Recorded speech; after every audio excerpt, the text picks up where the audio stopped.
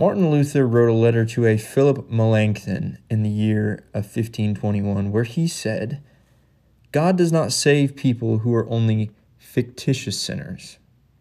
Be a sinner and sin boldly, but believe and rejoice in Christ even more boldly, for he is victorious over sin, death, and the world. As long as we are in this world, we have to sin. This life is not the dwelling place of righteousness, but, as Peter says, we look for a new heaven and a new earth in which righteousness dwells. It is enough that by the riches of God's glory we have come to know the Lamb that takes away the sin of the world. No sin will separate us from the Lamb, even though we commit fornication and murder 1,000 times a day. I obtained this quote from theologyandchurch.com. This quote doesn't sit well with me, and I hope it doesn't sit well with you either. How can Luther give such allowance for sin? Fortunately for you, we discuss this idea and much more on today's episode. Thanks for tuning in to Conversations with Scripture, where we talk about the Word of God and we let His Word talk to us.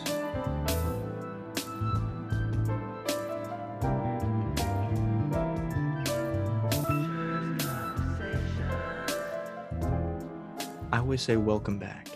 Do I say welcome back? Well, I guess I've only said that one other time because we've only had 2 episodes. Welcome back for another episode of Conversations with Scripture. Unfortunately, our third musketeer, Drew Maines, is not with us today.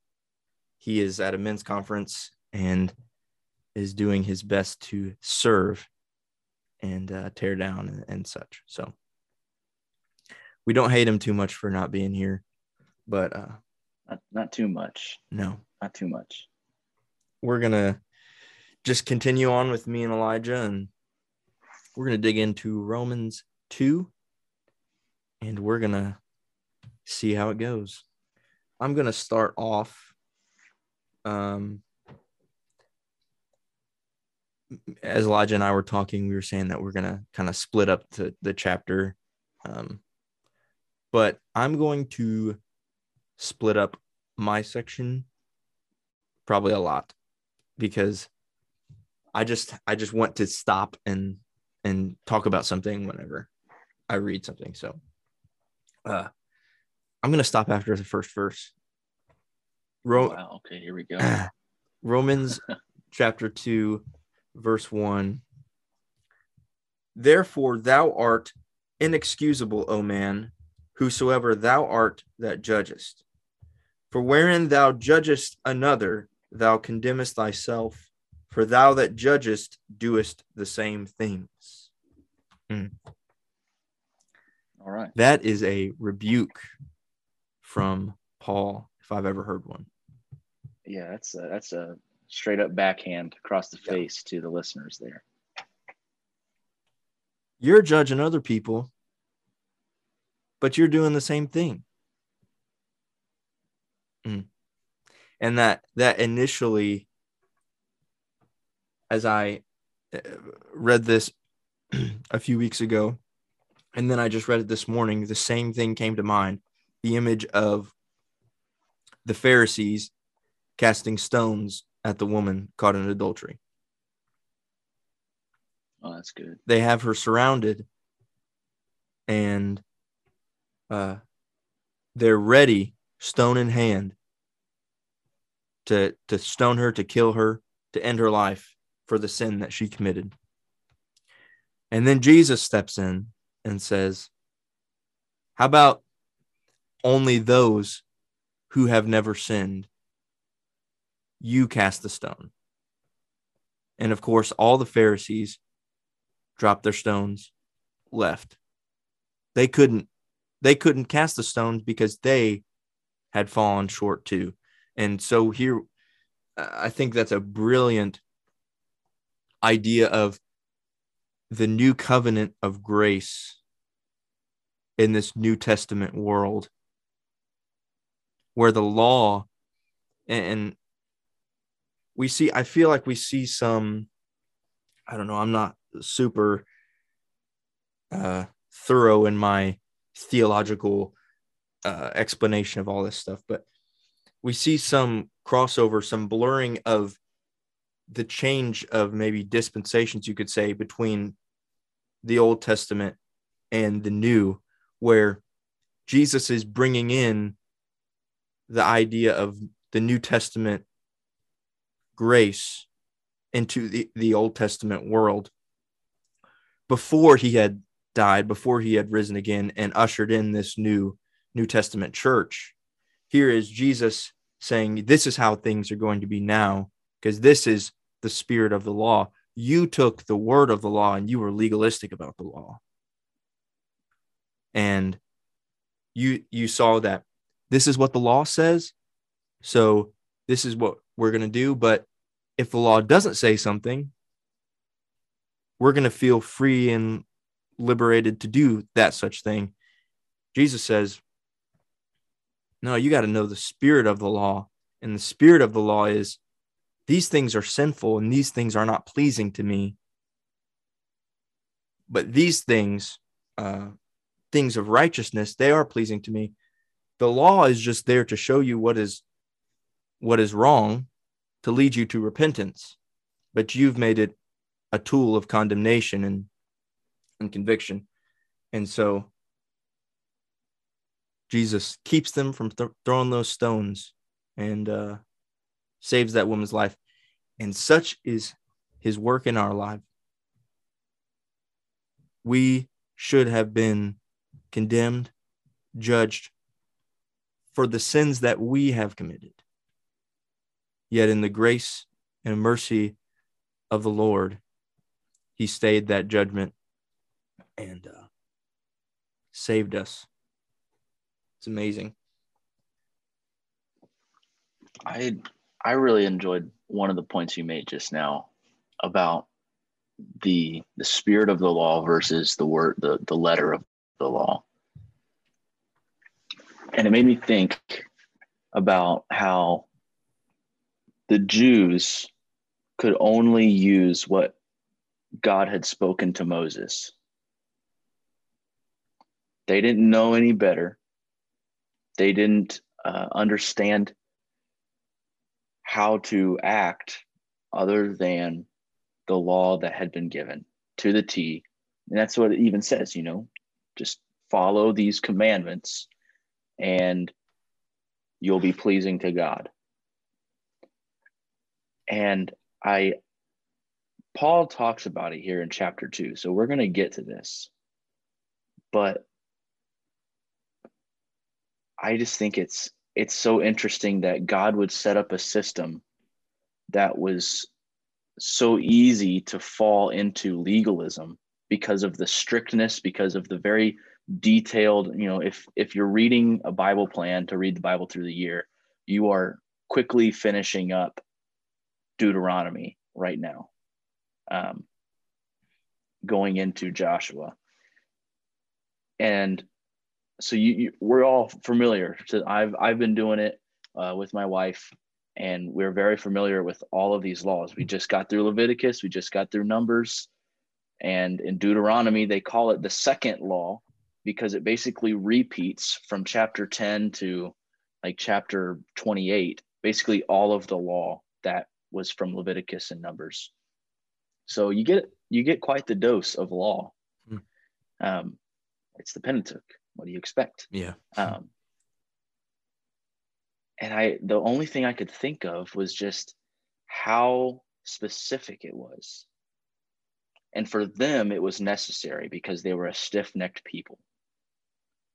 But with God changing our hearts through the repentance and baptism in Jesus' name and the infilling of the Holy Ghost, which truly changes us, God can work through a different set of rules where it's not about the letter, but it's about the spirit, like you were saying.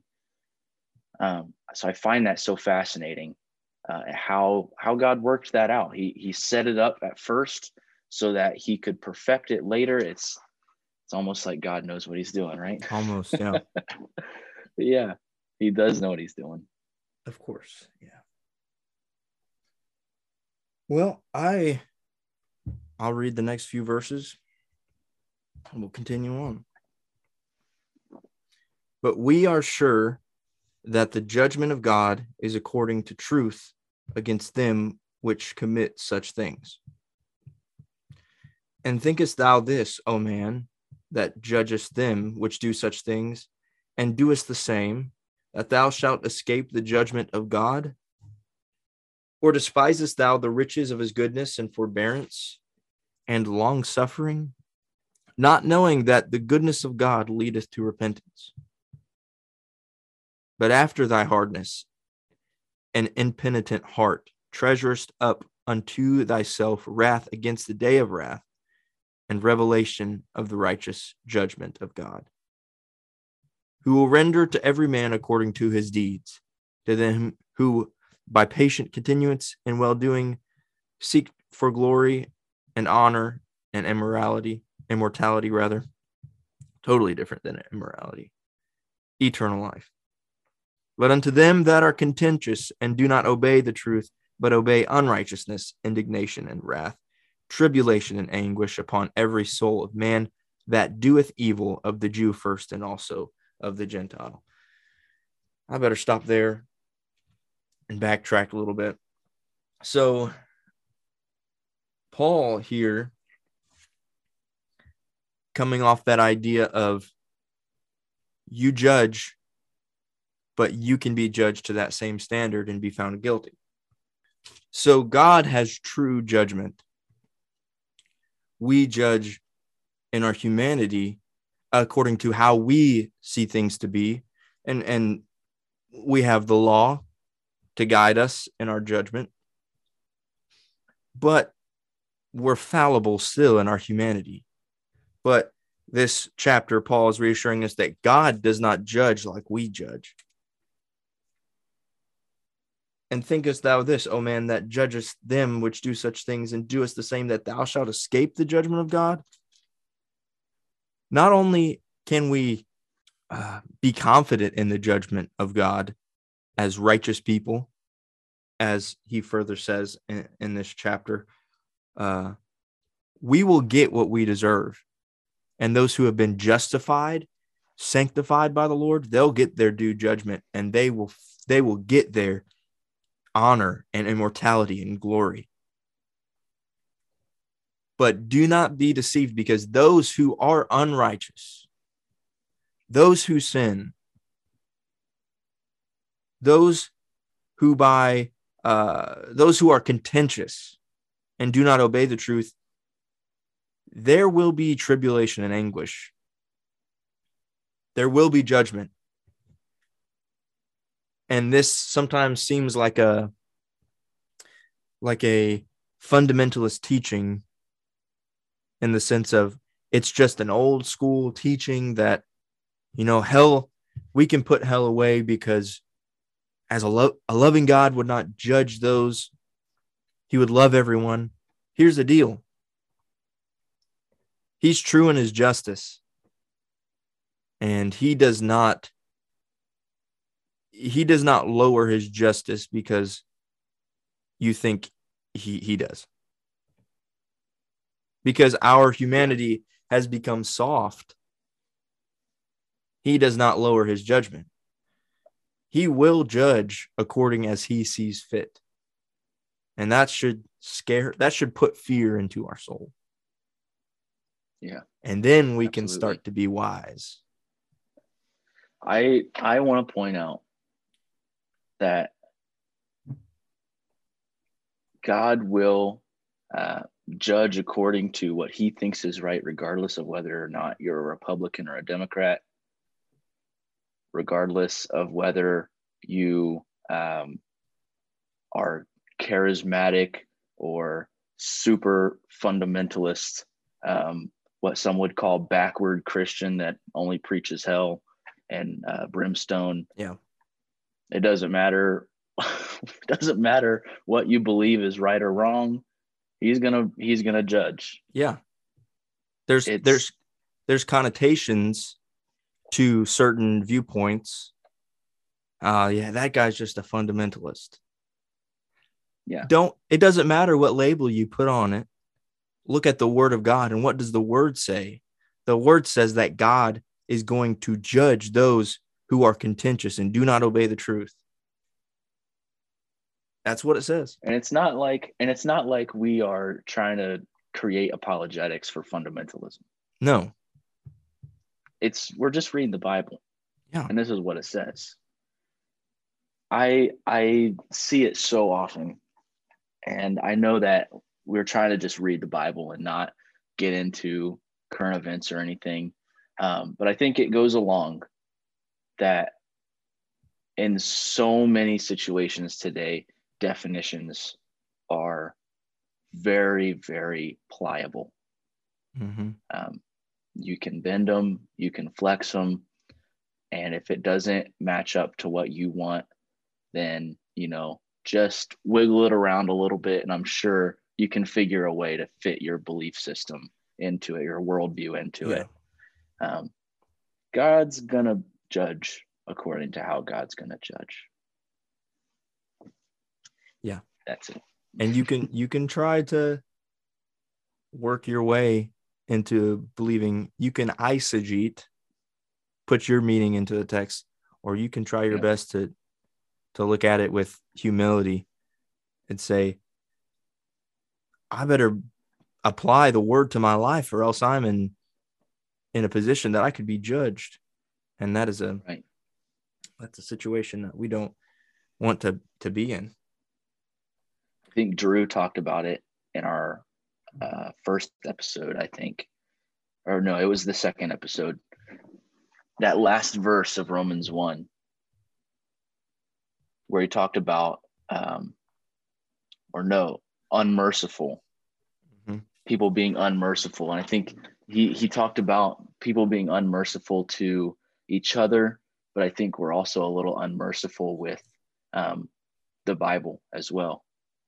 And we don't allow it to speak to our lives like we should, like you said, with humility, and to come at it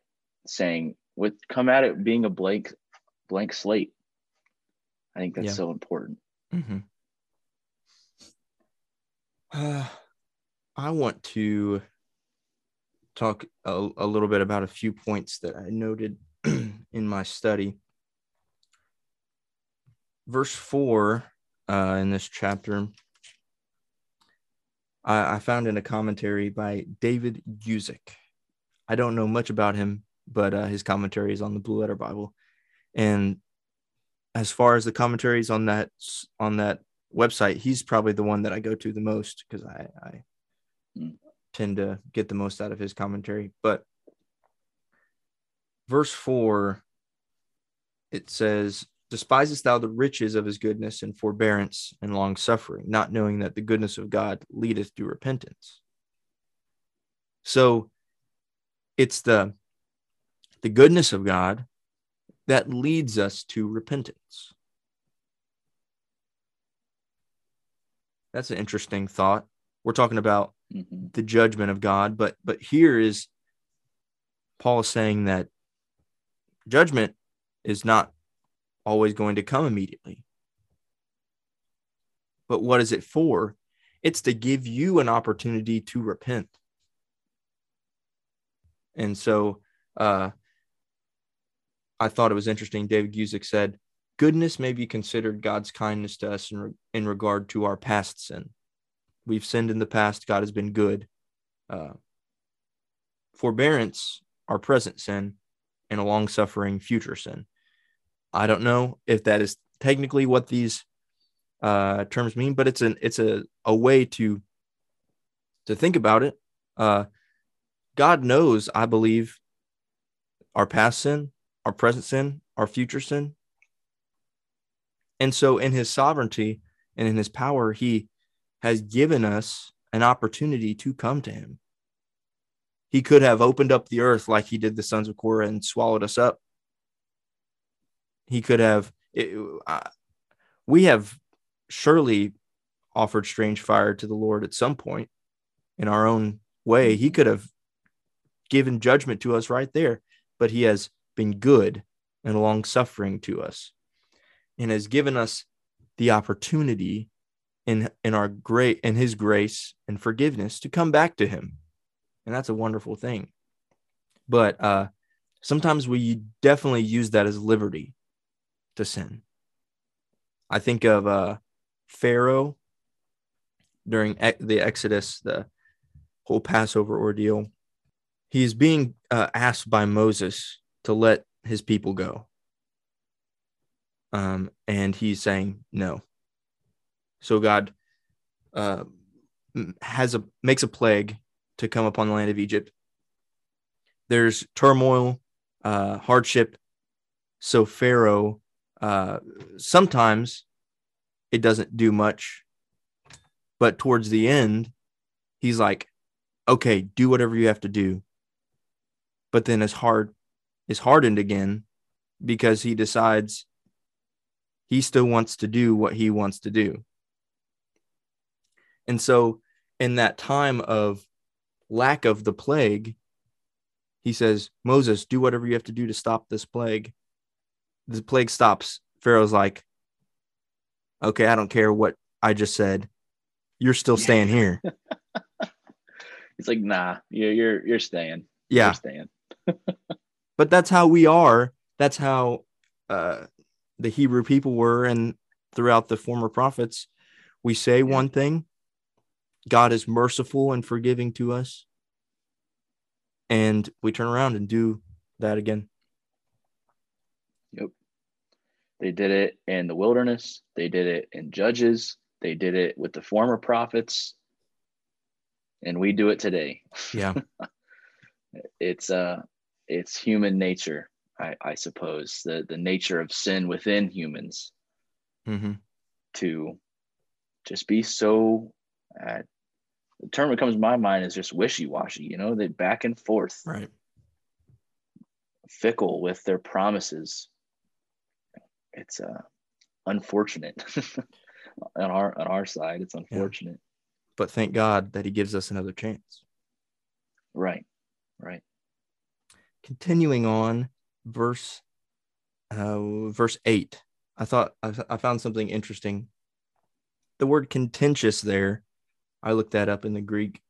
And I know a little bit more about Hebrew than I do Greek. I don't know a whole lot about Greek, but I believe you could pronounce this word erythias, something like that. And it basically means electioneering for an office or self-promoting. So these people who are contentious, at least in the dictionary that I saw, that means they don't care about the unity of the body of Christ. They're just trying to promote themselves. And that is a serious rebuke and check on our intentions and our heart. God, help us not to be so concerned with ourselves and our position and our glorification of our situation, that we do not see you for what you desire and pursue righteousness. That brings up a really good point. Where in Acts 7, that's the defense of Stephen. The folks that were appointed to take care of the widows. One of them is Nicholas, a proselyte of Antioch. And later in the epistles, it's talked about the doctrine of the Nicolaitans, I think, is something along those lines. But Nicholas, somewhere along the lines, must have been contentious. Because at first, he was just a keeper of widows. I don't know. There's probably a lot of folks out there that would enjoy hanging out with some old folks. I know my mom loves to hang out with old people. She would probably enjoy that job. Nicholas probably didn't, I can imagine. because he got to the point where he was promoting heresies and had brung other people from the faith to himself, so that it was called the doctrine of the Nicolaitans.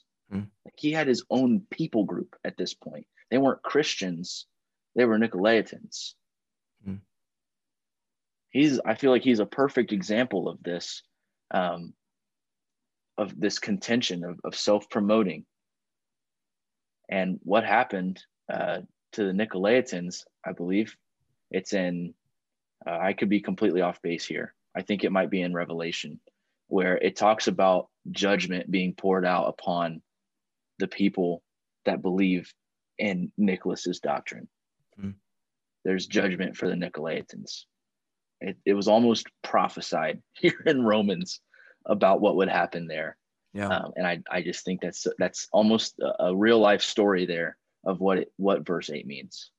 Yeah, that's good.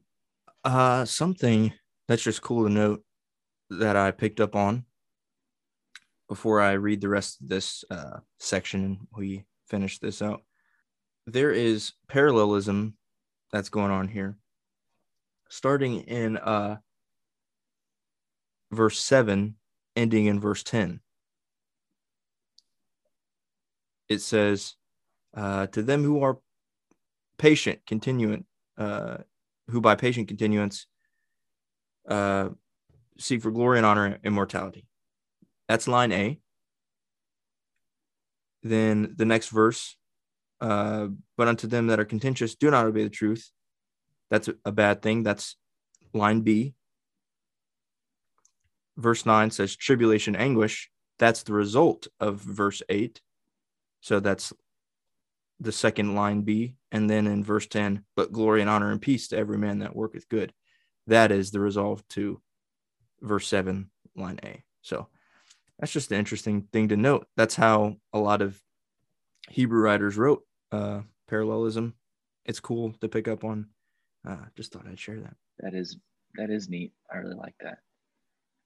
Yeah, for whatever reason, they will start off with one idea, go to the next idea, resolve that idea, and then go back to the first idea and resolve that. Somebody needs to hear that, because I'm sure there's people that this format of literature probably is so confusing. Yeah. And honestly, Jordan, I didn't even notice that was there. And I understood what Paul was saying, but when you see the literary style, I feel like it just really brings it to life. So I learned something today. Yeah. Well, why don't we finish this? I'll read from 11 to 16, 12? Right? Okay. Yeah. Yeah, I think I'm at 11. For there is no respect of persons with God. For as many as have sinned without law shall also perish without law. And as many as have sinned in the law shall be judged by the law. For not the hearers of the law are just before God, but the doers of the law shall be justified.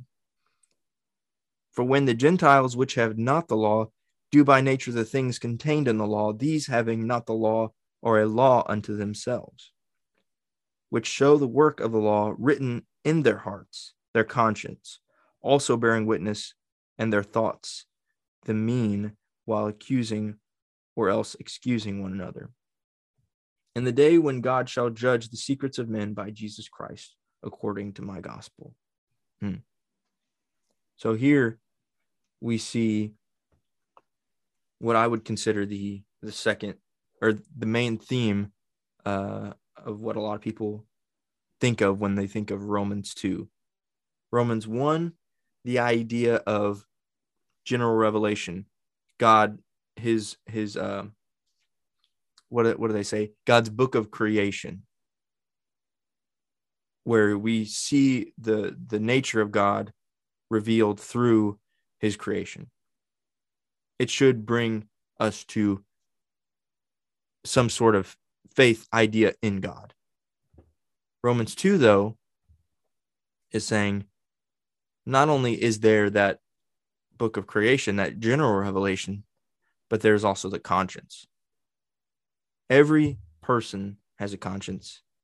Everyone has that thing that tells them that what they're doing is wrong or right. And we are judged by that, as Paul says. You got anything to say about that? I have a question. Okay. It says, verse 14, for when the Gentiles which have not the law do by nature the things contained in the law, these having not the law are a law unto themselves. And then that next phrase, which show the work of the law written in their hearts. All humanity is sinful. We're born into sin. So this hypothetical situation that I'm going to bring before you that I want your thoughts on is absolutely not possible in any way, shape, or form. And I don't want anyone who listens to this to think that I actually think this could be a possibility. So now that I have prefaced, somewhere, someone who has never heard about the name of Jesus, who does right for their entire life, do you think that God would give them salvation based on just the work of their conscience? What do you think? See, that's an interesting question. You're going to get me in trouble. It's loaded, man. And that's why I wanted to preface, like, this will not happen. It Yeah. could never happen. I think I'll answer what I think.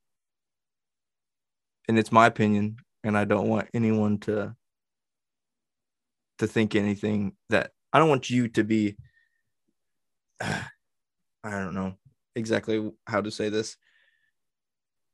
But again, this is a hypothetical. So this is I won't call you a heretic, I promise. This is not possible. I actually had a conversation similar to this with my wife because I've been thinking about this chapter, this concept of the conscience.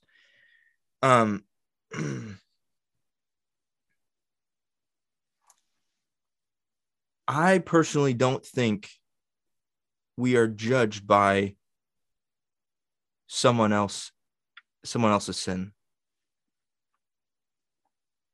I think we're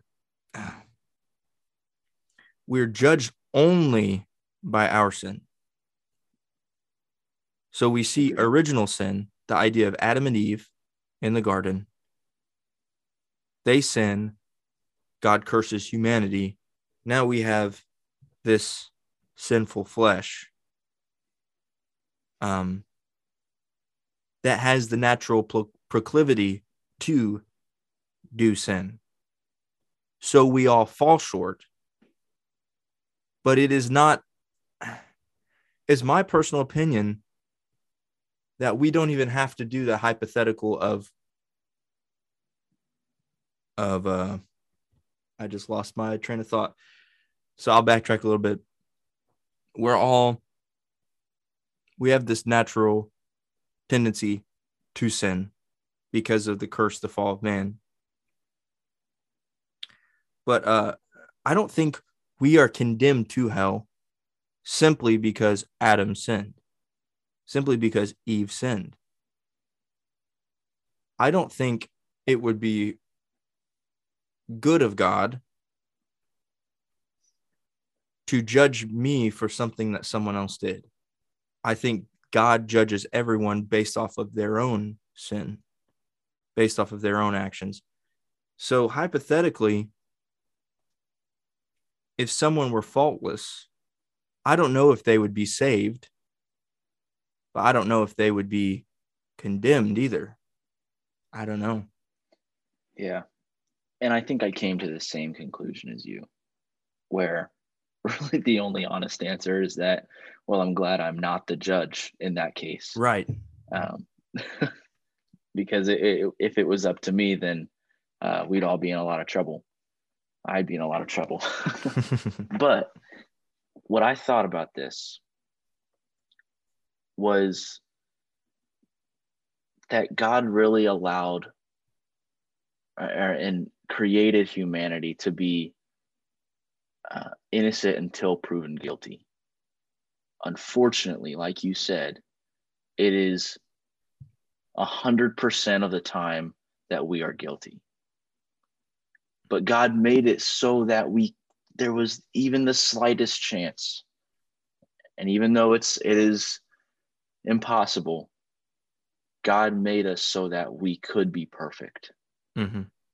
And so I think there's something to that if we have the ability to live a pure and righteous life, and have a clean conscience, and what it says to show the work of the law written in their hearts, their conscience also bearing witness, it's possible. Mm-hmm.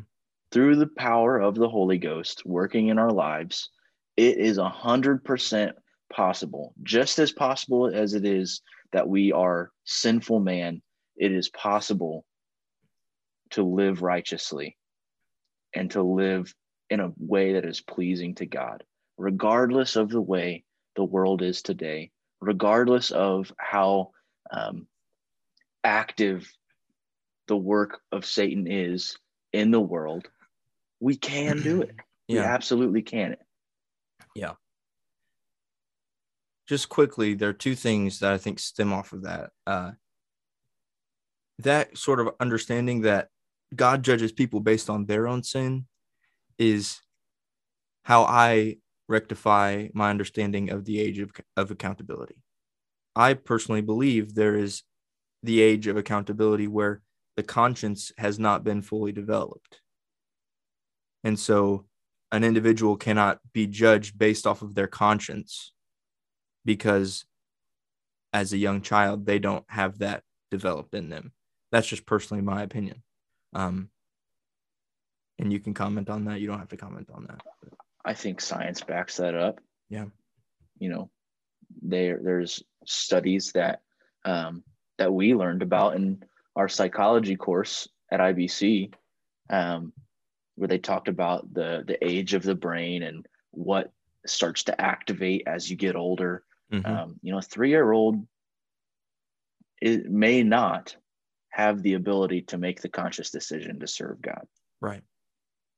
A 2-year-old probably doesn't at all. Mm-hmm. So yeah, I would say that's 100% right. I don't think we should go around trying to define what the age of accountability is. Yeah, it's But definitely personal. I think in a pastoral way, if someone is mourning the loss of their child, I think that's something that they can cling to, that we don't know how God judges based on the mind of a child or someone with special needs. Right. So yeah, that's a big deal today. Yeah. So there's that. But I also want to say you were talking about you can live a perfect life. And just something that it's on my mind as it has been for a few years. There's so much language of allowance for sin in our pulpits, in the sense of, we're not perfect. We're all sinners. You will sin again. And that's just something I don't think I have a right to say. I don't think Paul anywhere, as far as I know, someone can prove me wrong, but as far as I know, I don't know anywhere where Paul says something like, you are probably going to sin again. But he always commands, do not sin, live righteously, live according to God's will. So we should, my personal opinion as a preacher, we should say, you have the opportunity for grace and mercy. And if you have sinned and you have fallen short, go before the throne of God, ask his forgiveness, repent of your sins, turn around and walk and the freeness of the salvation that God grants you. Yeah. But I'm not going to say, don't Don't worry about it. Don't It's worry almost about like it. saying, don't worry about it. Yeah. As Christians, we should be serious about holiness, righteousness from the moment of conversion, living our life according to God's will and perfect will and plan. And so I just don't like that idea of getting behind a pulpit and saying, we're all sinners. You're probably going to sin tomorrow. I believe that someone can truly live a day without sin through the power of the Holy Spirit working. I think there's many that do. And maybe that's just because I believe my great-grandfather was a Methodist preacher, but maybe that's something residual from the Holiness Church that's been passed down through the generations of preachers of my life. Personally, I think it's possible. I don't think we should tell people that they are going to sin, because what's the hope in that? Yeah. There's no hope of transformation if a week from now, despite my best efforts, I'm going to fall into the same sin that I did the week previous. There is zero hope. And that's a great point, Jordan. Where's the hope of salvation? Where's the joy of salvation? And when you know that there's no chance, or if you think there's no chance, I was having a conversation the other day, and I'm going to be very broad for specific reasons. I was having a conversation, and the person was speaking in such a way that about their walk with God, that it made me wonder what their personal walk with God looked like. Their treatment of the power of God in their life made it seem like there was nothing that could be done through prayer. A great man of God said one time, I have it written in the back of another Bible that I have, that it should be our prayer that we can move men through prayer alone. That our job as ministers is to move humanity by prayer alone. And I think there's great power in that. We've talked about it before. But if you think that there's no hope or there's no chance of perfection in your own life, that you can never attain to that one day without sin, like you said, are you thinking in the spirit, or are you thinking in the flesh? Has carnality overpowered the spirit within you? Do you need to go on a fast? I think the answer to that question might be yes. If you are thinking hopeless thoughts, then the spirit man is not overpowering the carnal, fleshly man. And there's only two things that can solve that problem. It's prayer and fasting. I think our conversation here shows that we agree. Yeah. That we can do it. Yeah. And for anybody listening, don't let anyone or anything convince you otherwise that you cannot live a righteous and holy life to God. Don't let anybody tell you otherwise. Through the power of the Holy Ghost, you can do it. Yes. And if, not when, but if you fall short, there is grace. Yes, absolutely. Amen.